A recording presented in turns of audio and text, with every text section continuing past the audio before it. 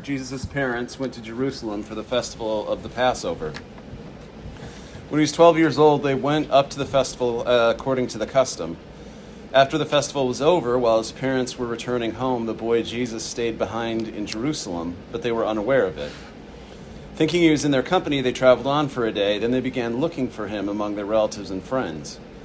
When they did not find him, they went back to Jerusalem to look for him. After 3 days, they found him in the temple courts, sitting among the teachers, listening to them and asking them questions. Everyone who heard him was amazed at his understanding and his answers. When his parents saw him, they were astonished. His mother said to him, "Son, why have you treated us like this? Your father and I have been anxiously searching for you." "Why were you searching for me?" he asked. "Didn't you know that I had to be in my father's house?" But they did not understand what he was saying to them. Then he went down to Nazareth with them and was obedient to them. His mother treasured up all these things in her heart, and Jesus grew in wisdom and stature and in favor with God and man. For the blog version of the sermon last week, Trey titled it, I believe it was Trey, Zombies and Laxatives. So to continue the trend, we'll call this one Parents Just Don't Understand. Sadly, it is time for us to transition away from Christmas, but I figured I'd give it one last week back in Luke, dealing with this interesting episode of 12-year-old Jesus at the temple. And I love this story because it gets into some of the nittiest and grittiest parts of the beautiful paradox that is the incarnation. So it's a great wrap-up for Christmas. And it's one of the few pictures that we have as Jesus that is not of Jesus as a baby or as a full-grown adult. And that is a pretty phenomenal setup, in my opinion, for the arc of Luke Acts. I mean, think about it. Each of the Gospels opens in a way that's totally characteristically its own. So, like, Mark's like an action flick. You know, chapter 1, imagine the screen's dark, and there's a citation from Isaiah that slowly fades in. And then we meet John the Baptist in verse 4. We've met grown-up Jesus by verse 9. And by the end of that first chapter, in Mark, Jesus is baptized, tested, announces the good news, calls the disciples, casts out demons, and does a bunch of healings. I mean, right off the bat. Matthew begins with that long genealogy. Chapter 2, birth in Magi, and we looked at last week. And we don't even meet John the Baptist till chapter 3. And then John is like, so typically John, a long theological reflection that begins before the beginning of time, followed by, John the Baptist and the calling of the disciples. But Luke likes to tell a detailed story. And so he spends like 2 chapters on the lead up that we've looked at over the last few weeks of Advent with the beautiful songs. And as you recall, last time we did Luke, we did the presentation in the temple. It's notable that for all the stuff we've looked at, there's been some talk of the travails of baby Jesus, a tiny bit about his commute between Egypt and Israel and Matthew and the Magi in last week. But other than that, there's not a lot of references to kid Jesus. This is really only the one detailed account of Jesus as a kid in the Gospels. And the passage that we're looking at today is, unique in that regard. There are lots of apocryphal sources outside the canon of the 4 Gospels that spend a lot of time looking at Jesus' childhood. It's like, ancient fan fiction, I guess.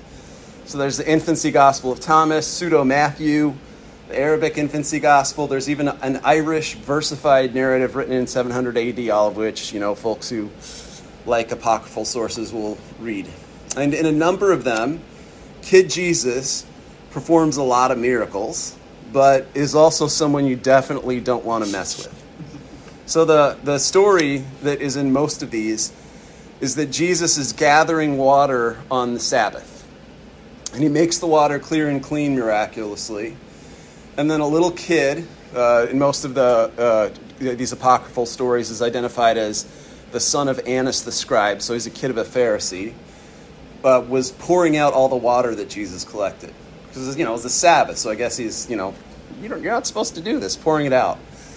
And so Jesus curses him and commands him to wither like a tree.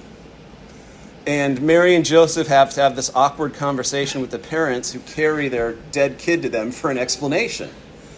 So Jesus takes the water and uses it to make 12 clay sparrows and then breathes life into them instead of the boy. And so the sparrows fly away in a fairly harsh metaphor for the old and new Israel. So you have the dead kid of a scribe on one side replaced by the 12 new tribes of Israel.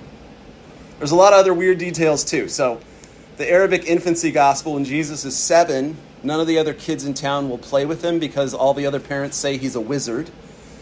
Child Jesus also meets Zacchaeus in one of these, and he's kind of a brat to him. So Joseph brings Jesus to Zacchaeus. It says, Joseph led him to a certain teacher named Zacchaeus, and he said, take this child, teach him letters. And then when Jesus heard this, he laughs at his father and Zacchaeus. You say what things you know, but I understand more things than you, for before the ages I am. Behold, you do not believe me now, but when you see my cross, then you will believe that I speak the truth.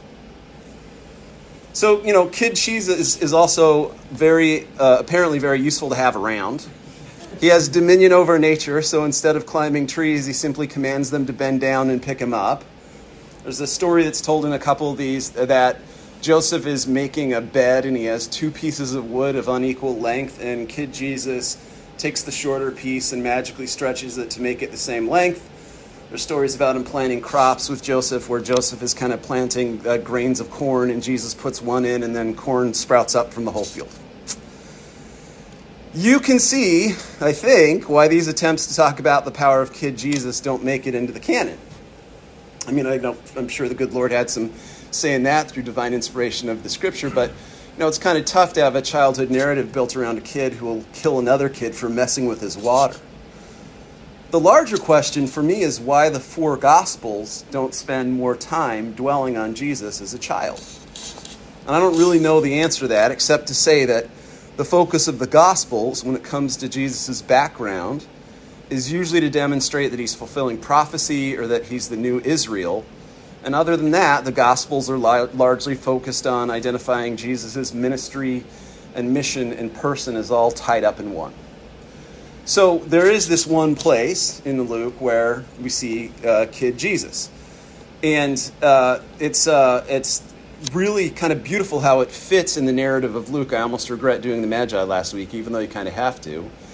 Because if you recall, the section that immediately precedes the gospel for today happens where? In the temple.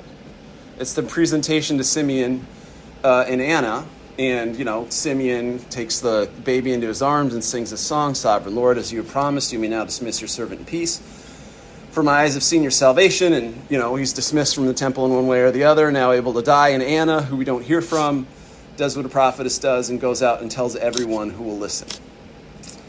So verse 40 concludes that episode by saying that after Jesus and Mary and Joseph returned to Nazareth, the child grew and became strong and was filled with the wisdom and grace of God was on him. And then 12 years pass. And it's kind of beautiful for the arc of Luke Acts that the very next time we see Jesus, he's in the temple again. So the temple's kind of the hinge to the story here. Moves to the temple, birth moves to the temple, and then we're back to the temple and moving outward in Jesus' public ministry. And the remainder of that gospel, it should go without saying, is about Jesus kind of working his way back to Jerusalem. And that's one way you could sum up the Gospel of Luke, weirdly enough, that it's about Jesus going to the temple, through the temple, and then beyond the temple. It sums up the life of Jesus for Luke, and more importantly, if you consider it in the arc of Luke Acts, it's like kind of the whole story of salvation history. So let's dig in on this text. Mary and Jesus are traveling to Jerusalem for the festival of Passover, so we know they're devout Jews, and their journey would have been difficult. They know it's kind of their obligation to worship in Jerusalem at the Passover. One of the most interesting things about this episode, though, is it does present Joseph and Mary as devout, but there is that whole element of the Fresh Prince of Bel-Air to it. That's right, parents just don't understand. 3 times in this passage, the author of Luke will say that they don't know. Use the negative particle in Greek in front of 3 different kinds of knowledge. So verse 43, after the festival was over, while parents were returning home, the boy Jesus stayed behind in Jerusalem, but they were unaware of it. That's the first of the 3. Of course, this is a little bit more excusable than we'd think in the modern world, although who hasn't kind of left a kid somewhere? Am I right, Annabeth? The journey to Jerusalem was real dangerous. And so you'd likely have people traveling with you, like from your village or from your extended family. You'd go in a big group because lots of folks were traveling and there were robbers out on the road and etc. So you'd go with a ton of different people, like I said, your family and village, and they're traveling likely with a gaggle of people who would have shared child watching duties. So we all know what that's like too. Who's got the kid? So 44 and 45, thinking he was in their company, they traveled on for a day. Don't notice for a day. Then they began looking for him among their relatives and friends who they traveled with. 45 said, when they did not find him, they went back to Jerusalem to look for him. Now, I don't think this is just story set up. The scripture is making a point here. Why are Mary and Joseph in Jerusalem? They're in Jerusalem for the holiday.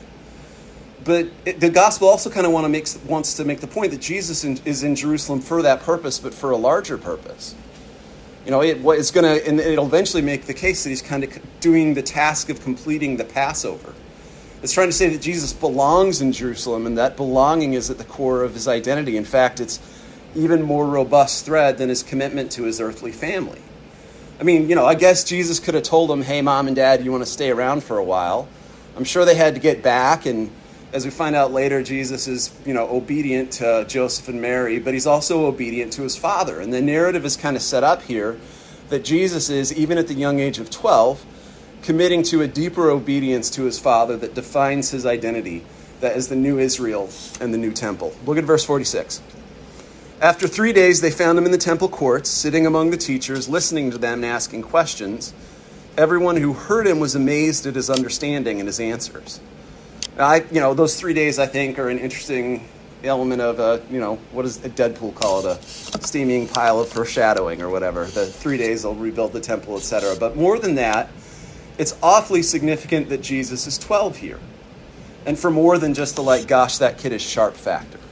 Why does it matter that he's 12? Well, he's not come of age yet. No bar mitzvah yet. He's not 13. He's not a full-fledged member of the community.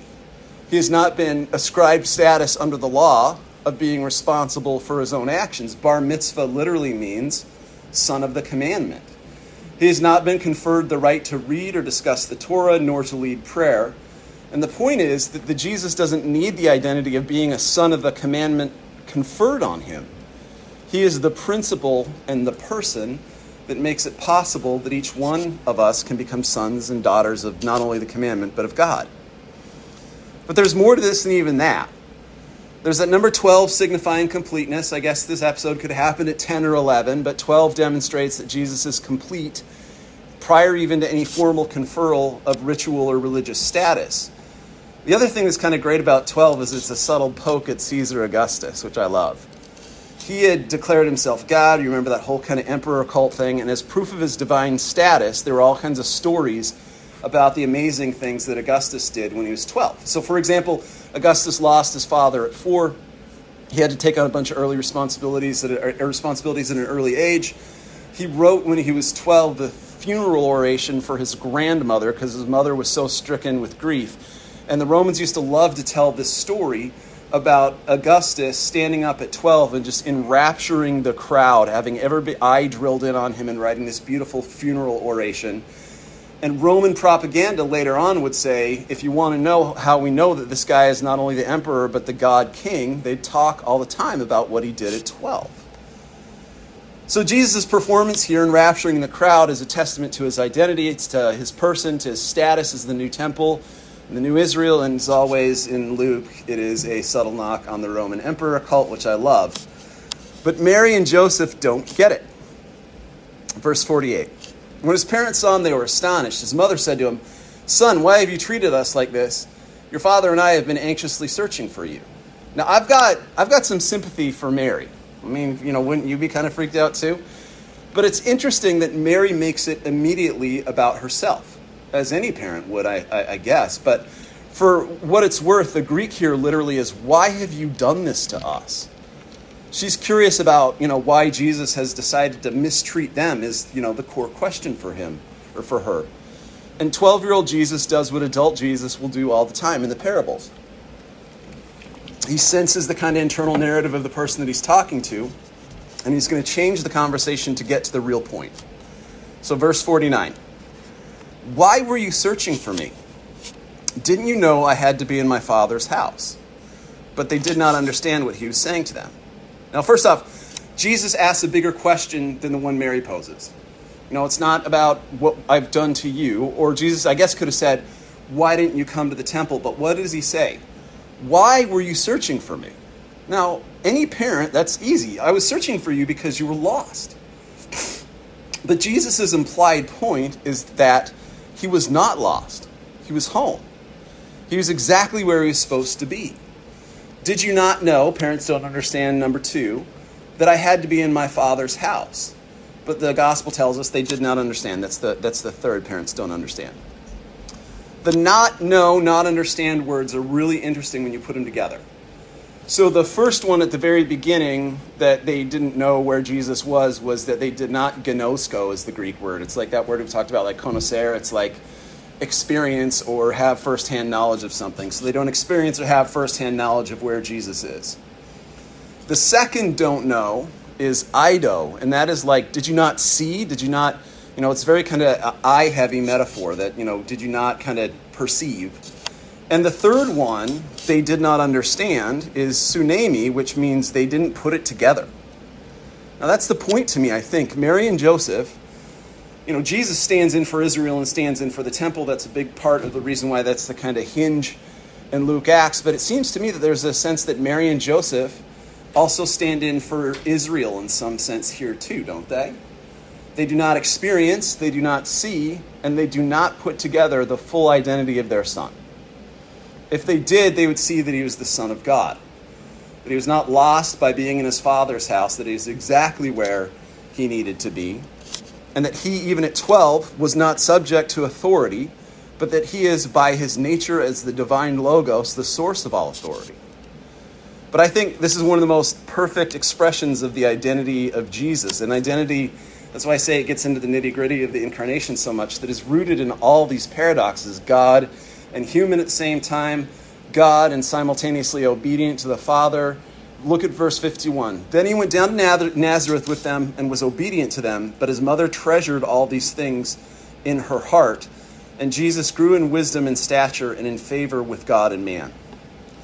As a human, Jesus grows. Right? He obeys his parents. He obeys the will and work of both of his fathers. As God, he is the source of all authority and the object of our obedience. As the incarnation of the omnipotent, omniscient, infinitely loving God, he shouldn't really have more wisdom to obtain or stature to achieve, or even any way of currying more favor with the infinitely loving God. But the beauty of this story and the tensions that it works through, and the beauty of the gospel, and in fact the beauty of the incarnation, which is why this is a great wrap-up for Christmas, is that God accommodates to us so that we can understand, so that we can know God, so that we can see, so that we can understand, so that we can experience, and so we can put it all together. The God of the incarnation, Jesus Christ in the gospel, is a God that accommodates to us so that we can come to know God. God experiences and sees and puts it together for us when we cannot. And paradoxically, God does it so that we can come to experience, to see, to put it together so that we can understand. And in that is the beauty and grace of the incarnation writ large. Amen. Questions or talk?